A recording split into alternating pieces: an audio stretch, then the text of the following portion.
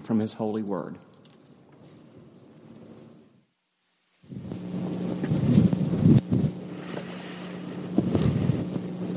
Coming off for vacation, refreshed, eager to preach, and the clock says it is only 11:27.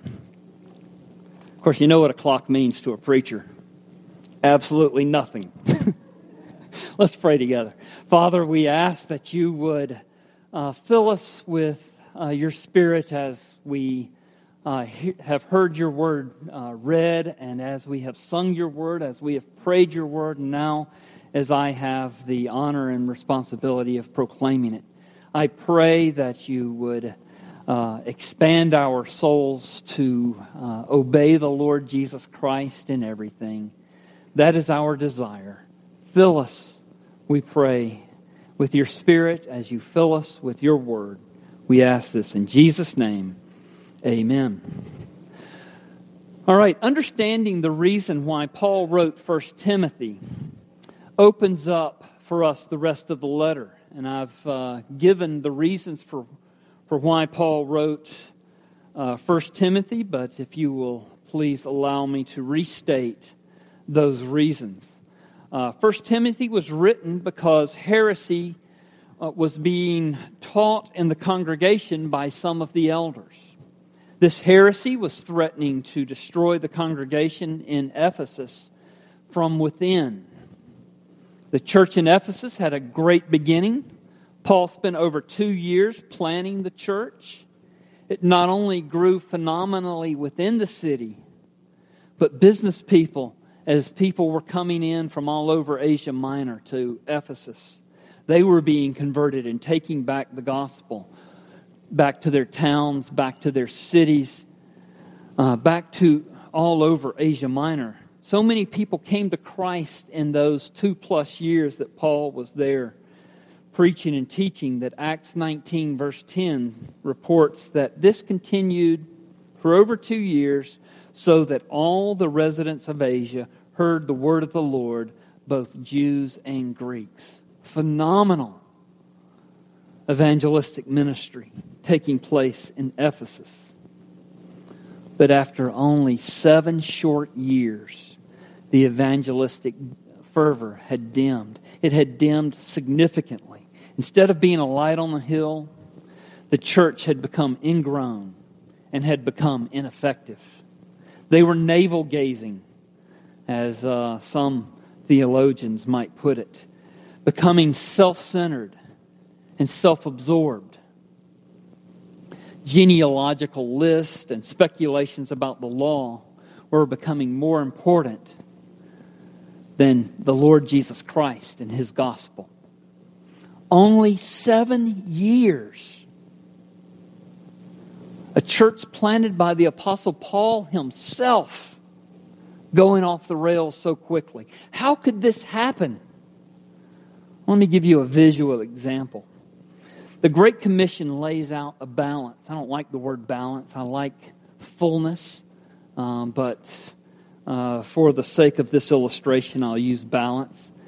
And Matthew 28, verses 19 and 20, the Great Commission says this: "Go, therefore, and make disciples of all nations." So the church is to be going and making disciples, doing evangelism, baptizing them in the name of the Father, the Son, and the Holy Spirit, teaching them to observe all that I have commanded you, and behold, I am with you even to the end of the age. So we're to go make disciples. This is evangelism. But we're to be an effective mission, in other words. It's not, it's non-negotiable. Go make disciples. If we're not making disciples, we're being ineffective. He wants us to go and make disciples. He expects us to go and make disciples.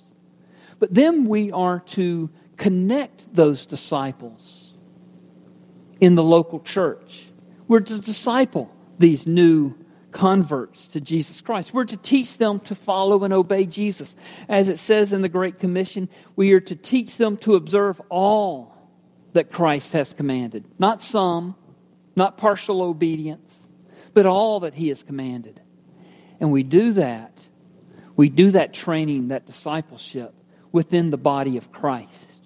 A Christian grows best within the body of Christ. Someone who is disconnected from the body of Christ, seeking to be a lone ranger in their Christianity, is going to be stunted by definition in their growth.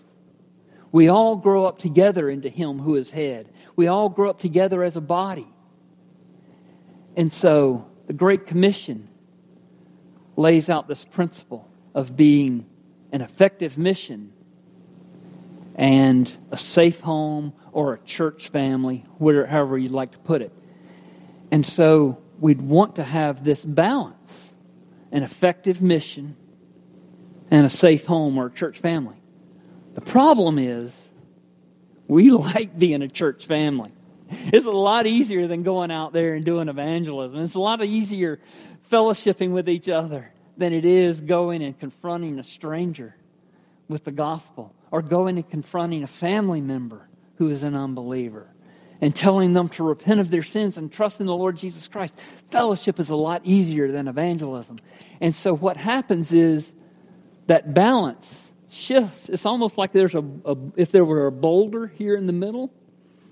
Because we like being a church family, it shifts, and like a seesaw, it comes down on the side of fellowship, being a church family, and our job is to push the boulder, so to speak, to balance out where we're an effective mission and a safe home or a church family where we can grow in the Lord Jesus Christ. And that's, I think, the reason why the church in Ephesus fell off the rails so quickly, is they lost track of their effective mission. They began giving their attention to these false teachers who were speculating and probably had these wonderful, glorious-looking charts showing the genealogies and tracing back genealogies. I'm a real child of Abraham and all this stuff. And then these speculations about the laws. And as they began following these teachers that were teaching false doctrine, their evangelistic fervor began to grow dim. And that fulcrum began to shift, where they became ingrown and began to stop caring about the lost. If we ever begin ignoring evangelism in favor of fellowship, fellowship's a wonderful thing. Fellowship is necessary. We grow in Christ in fellowship. We grow up together as a body. But if we ignore evangelism and opt only for fellowship, we will go off the rails as quickly as the church in Ephesus. So Paul sent Timothy to Ephesus to set things straight. Paul solemnly charged Timothy in chapter 1, verse 12, to wage the good warfare. He says, "This charge I entrust to you, Timothy, my child, in accordance with the prophecy previously made about you, that by them you may wage the good warfare." And we talked about what that meant a few weeks ago. How's Timothy to wage this good warfare? Well, Paul doesn't tell him to put on the spiritual armor. We might expect, Timothy, go put on the spiritual armor. He doesn't say that to him. He doesn't tell him how to marginalize these elders who are teaching bad doctrine. So how does he tell him to engage in the good warfare? What is Timothy to do? Well, that brings us to our text. Timothy was to wage the good warfare by prioritizing congregational worship. He says in verse 1, first of all, and this is not first of all in chronology, first of all in time, but rather first of all in priority. Your first concern, Timothy, Paul is saying, I urge you, supplications, prayers, intercessions, and thanksgiving to be made for all people. In fact, all of chapter 2 is about congregational worship. we're going to spend a few weeks talking about what congregational worship is supposed to be according to Scripture. We're going to go a little outside of 1 Timothy to consider this question. We'll even go and take up an issue that the session has been studying in regard to congregational worship. And so we're going to spend a few weeks here in chapter 2. Paul's telling Timothy, you are to engage in the good warfare by engaging in congregational worship. So how is worship waging the good warfare in the church? The false teachers, well, they were teaching some shiny new doctrines that were gaining people's attention. And so the congregation, taking their eyes off of Christ, looking at the shiny new but false doctrine. And it was lifting up the popularity and prominence of these false teachers. But in the church, God alone should have the prominence. In public worship, God is central. In a church service where God is at the center, then everybody participating and leading shrinks in prominence. We are not here gathered this morning for you to come and get your spiritual recharge for the week. That is not our first priority. We are here this morning because God calls His people to worship Him. We are here this morning because of God. We're the beneficiaries of the worship we're giving Him. But we are here for Him. You are here to give God the worship. God's the audience. We are the performers. I said a couple of weeks ago, as the preacher, I am only a servant helping us give God the prominence that is rightly His and His alone. Public worship, though, when we worship God, when we give Him the prominence, it becomes for us a weekly recalibration where we are reminded how big God is and therefore necessarily how small we are. But this is a good thing because as we shrink in our estimation, we are reminded that we fit nicely in the palm of our sovereign God who loves us. Right? Public worship acts as a recalibration because you are reminded that there's a life that transcends the day-to-day existence that the world is out there living.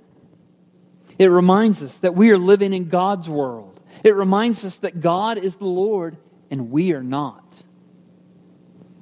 For that reason, we believe that worship should not be just an extension of typical life. Public worship should have an otherworldly reverence that lifts our attention heavenward. Colossians chapter 3, set your hearts on things above, where Christ is seated at the right hand of God. Now, I understand the attraction to contemporary worship. It makes it easier for a new Christian to transition into the church. It makes it easier for non-Christians to visit and feel comfortable while they hear the gospel. Contemporary worship offers a bridge from the world into the church. But I want you to consider how the Bible describes what the atmosphere of worship should be like. In Hebrews chapter 12, verse 22 through 29, the writer of Hebrews says, "But you have come to Mount Zion, to the city of the living God, the heavenly Jerusalem, the innumerable angels in festal gathering, and to the assembly of the firstborn who are enrolled in heaven, and to God, the judge of all, and to the spirits of the righteous made perfect, and to Jesus, the mediator of a new covenant, and to the sprinkled blood that speaks a better word than the blood of Abel. See to it that you do not refuse him who is speaking." And as you're in the congregation, see to it that you don't refuse God's word. And he continues, "For if they did not escape when they refused him who warned them on earth, how much less will we escape if we reject him who warns from heaven? At that time his voice shook the earth, but now he has promised, yet once more I will shake not only the earth, but also the heavens." This phrase, "yet once more," indicates the removal of things that are shaken, that is, things that have been made, in order that things that cannot be shaken may remain. "Therefore let us be grateful, for we are receiving a kingdom that cannot be shaken, and thus let us offer to God acceptable worship with reverence and awe, for our God is a consuming fire." And in 1 Corinthians chapter 14, Paul was upbraiding and rebuking the congregation in Corinth for their disorderly and free-for-all worship. And he said that if an unbeliever were to come into their circus atmosphere worship service, this unbeliever would think that the congregation was collectively out of their minds. Now, I'm not saying contemporary worship is a circus atmosphere. That's not what I'm saying at all. But I'm saying in Corinth, it was disorderly. It was something just short of a circus, to hear Paul describe it in 1 Corinthians 14. But then he says, as he says this, he describes what the attitude and what the reaction of an unbeliever should be when they come into a God-centered, Scripture-driven worship service. He says, and I'm quoting from 1 Corinthians 14, verse 24 and 25, "And if an unbeliever or an outsider enters, he is convicted by all, and he is called to account by all. The secrets of his heart are disclosed, and so falling on his face, he will worship God and declare that God is really among you."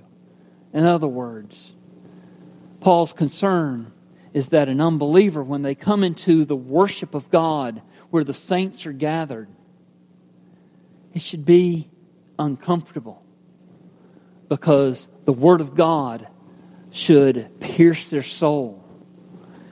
And they, as Paul says, the secrets of their hearts will be disclosed. Falling on his face, he'll worship God and declare, God's really among you. The goal of worship is to bring all of us face to face with God. Living in the 21st century is busy. It's fast-paced. It's potentially all-consuming. We need to be reminded that God is really among us. This, in turn, reminds us not to live for the moment or to live for the next pleasure. Life is to be lived for God. Life is to be lived by walking by faith in the Son of God who loves us so much that He submitted to that awful cross for our salvation. The congregational worship, the public worship of God, should remind you that in Christ you are a child of God. That in Christ you are to live above the frivolousness of the world. That in Christ you can do all things who gives you strength. The public worship of God is designed to do that. We are more or less effective at trying to do that. That's our goal. Week in and week out. To keep God front and center. To give Him the worship, the praise. To ourselves shrink in humility before Him. And remember that we are in His hands. The public worship was central to how Timothy was to wage the good warfare by humbling the heretics and reminding the congregation that this shiny new teaching was not their priority. Rather, God was their priority, not some loudmouth false teacher.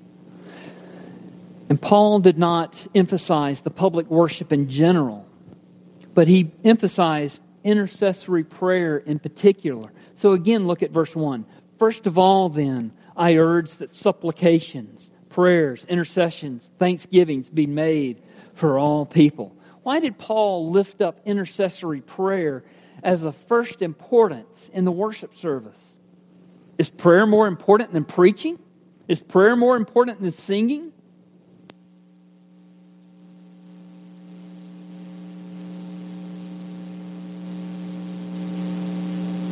And away from the influence of the false teachers. The church in Ephesus has, as I previously mentioned, used to be a mighty evangelistic church. But they had lost that emphasis. They had lost that first love of Christ and the gospel. They had lost what it meant to be lost themselves. Began taking it for granted. And began to stop loving the lost as Christ loves the lost. And Paul knew that they would return to this emphasis in evangelism, or if they would return to this emphasis in evangelism, these false teachers and their false teaching would become of less concern. They would lose their allure. You know, I firmly believe that Christians long to be involved in great things for the gospel. There is no greater joy that a Christian can have than seeing someone come to faith in Jesus Christ. Especially if God has used you to be the midwife. If He has used you to tell someone about Jesus Christ. And that person has turned to Christ in faith and repentance because you were faithful to open up and proclaim Christ to them. When people are coming to faith in Christ, it affects the whole church. The whole church is full of joy, full of energy, full of joy, or full of vigor. When people are coming to faith in Jesus Christ, the whole congregation gets a bounce in its step. The incidental and the petty objects that seem so important when nothing else is really happening, those things fall away very naturally, fall by the wayside. They're not as important when people are coming to the Lord Jesus Christ. And I think this is Paul's strategy. He's saying to the congregation, ask God for mighty conversions, and the church will easily leave off following these false teachers. How do I know Paul is calling them to pray for evangelism? How do I know that Paul is not calling them to pray for a new church building? Because verses 1 through 4 make it very clear that Paul is calling them to pray for conversions. He says, first of all, then, I urge that supplications, prayers, intercessions, and thanksgiving be made for all people. Not just people in the church, but for all people. In fact, he goes on, verse 2, for kings and all those who are in high places, that we may lead a peaceful and quiet life, godly and dignified in every way. There were no kings at this point in history who were Christian kings. And so he's saying, pray for non-Christians. Pray for the people in power. Of course, they were praying also for the poor. Pray for everybody in between. Pray for all people, he says in verse 1. For kings, all those in authority, and for everybody else. They'd be tempted not to pray for the kings who were non-Christians. You know, I just read this week where when the Germans invaded Netherlands, or as I like to call it, the country of Holland, the Dutch pastors began praying for Hitler's conversion, began praying for Hitler to have wisdom in how he ruled over them. Because Timothy told us to pray for kings and all those in authority. Not just those in authority that we like and appreciate, but for all those, even those who might be eager to suppress Christianity. We should especially pray for them.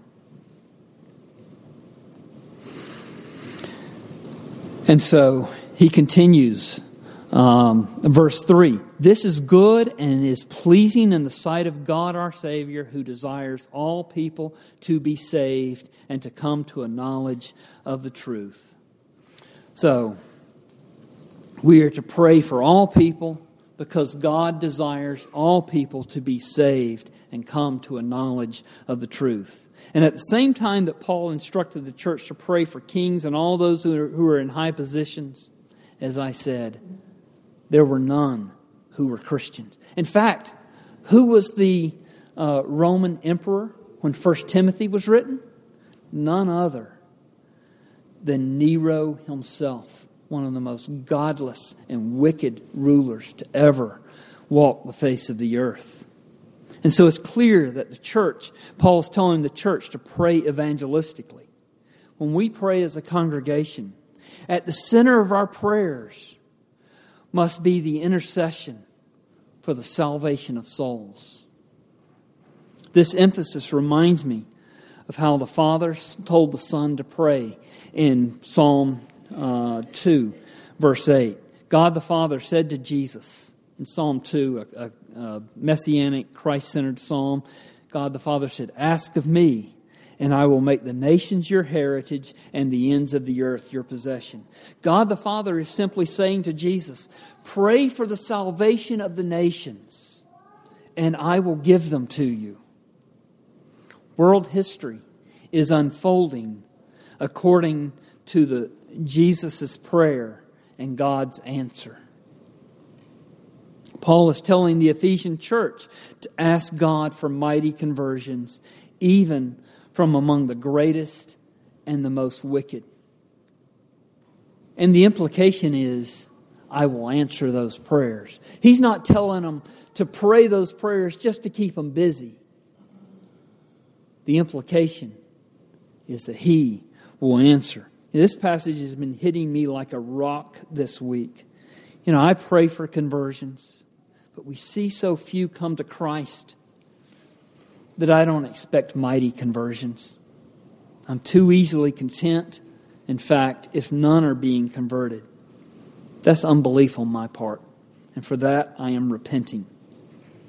The implication is that if we are not seeing mighty conversions, our prayers are deficient in some way or fashion. I think this is why Paul spit out multiple kinds of prayers that we are urged to pray. He says, I urge that supplications, prayers, intercessions, and thanksgivings be made for all people. What's the difference between a supplication and a prayer? What's the difference between a supplication and an intercession? You know, I read all these commentators this week, and they have all their opinions. All their opinions vary in some way or fashion. And so that teaches me that with so much disagreement, I'm not sure that any of them have a real answer. Doesn't mean that I don't have an opinion. My puny opinion here is what Paul is saying is that multiplying types of prayer in verse 1 teaches us that we are not to get too comfortable in any one style of prayer. If we're not seeing mighty conversions, then maybe we should be more specific in our prayers. Or if we're not seeing mighty conversions, maybe we should be more urgent and fervent in our prayers. One of the Puritans said, God hears no more than the heart speaks. And if the heart be dumb, God will certainly be deaf. Or if we're not seeing mighty conversions, then maybe we should pray with tears. God is telling us to pray for all people to be saved because He desires it. Verse 4. This is good and pleases God, who desires all people to be saved and come to a knowledge of the truth. If we are not seeing people come to faith in Jesus Christ, we've got to change how we pray. Philip Hughes says, when we observe how the Church of Christ has prayed and lived down through the centuries, there's little doubt that the slow progress of the gospel is due to prayerlessness more than anything else. God works powerfully through prayer. So Philip Hughes is right. There are many prayers that are not prayer at all. A.W. Pink says that Christians, in his opinion, sin more in their efforts to pray than in anything else that they engage in. If you're not seeing answered prayer, don't question God. Don't fall back in your faith. Examine yourself. Examine your heart. Examine your prayers. Are you going through the motions when you pray? Or are you being driven by selfish desires? James chapter 4 verse 3 says, "You ask and do not receive because you ask wrongly to spend it on your passions." It is possible to pray wrongly. It is possible, James is saying, to pray sinfully. I read this week about how F.B. Meyer, the great biblical scholar in the late 1800s and early 1900s, he was a friend of the great evangelist up in Chicago, D.L. Moody. And he walked into a prayer meeting, and A.B. Simpson, the founder of the Christian Missionary Alliance, was in this prayer meeting. And when F.B. Meyer walked into the prayer meeting, he saw A.B. Simpson down on his knees, clutching with both hands a globe of the world and crying out, "God, save the world. God, you've promised to give the nations to Christ as its inheritance. Do it, Lord, do it, Lord, do it, Lord," as tears were running down his cheeks. Maybe God is calling us to that kind of fervor if we're not seeing mighty conversions. What I'm saying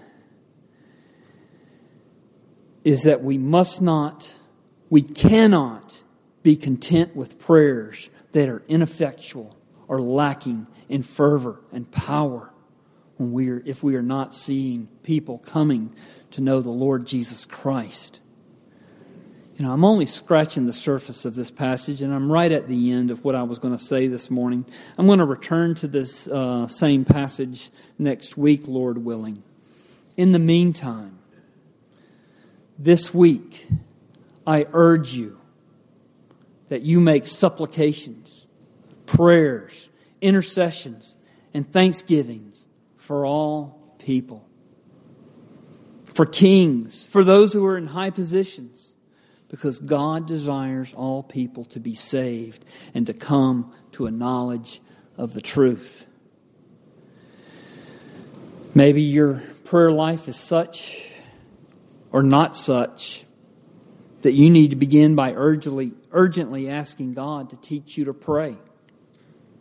Every Christian I know struggles in their prayer life, and many give up praying effectively because there's no power or no answers in their prayers. Sadly, and I've read, I don't get out much to other churches, but I've heard that other churches have taken their intercessory prayers and basically eliminated them or shrunk them down to the size of a minute or two, praying for the health needs in the church. Paul is telling the church, be expansive in your intercessory prayers. Embrace the whole world. Pray for all people and all types of people, whether they be high or low and everyone in between. Pray for their salvation. May we never hinder our intercessory prayers here at Westminster Presbyterian. God has given us His Spirit to help us to pray. Jesus Christ has thrown the doorway of heaven wide open by His death and resurrection. And He bids us to approach the throne of grace with full confidence because He loves us so. So let us cling to the Lord Jesus Christ. Let us examine ourselves and find out why our prayers aren't as effective as they should be. And then let us wear Him out with our coming until we see mighty conversions. Christ has promised He will do it. Let's pray together. Almighty God, we ask that you would, even as we prayed earlier, bring mighty conversions. Lord, not because we want to see more people coming to Westminster Presbyterian Church. But Lord, because we want to join you in your cause, we want to see all peoples coming to know the Lord Jesus Christ. We want to see people saved from their sin and their empty way of life to come to know the life and joy of being in Jesus Christ. So pour out your Spirit. Help us to pray. Teach us to pray. We ask in Jesus' name, amen.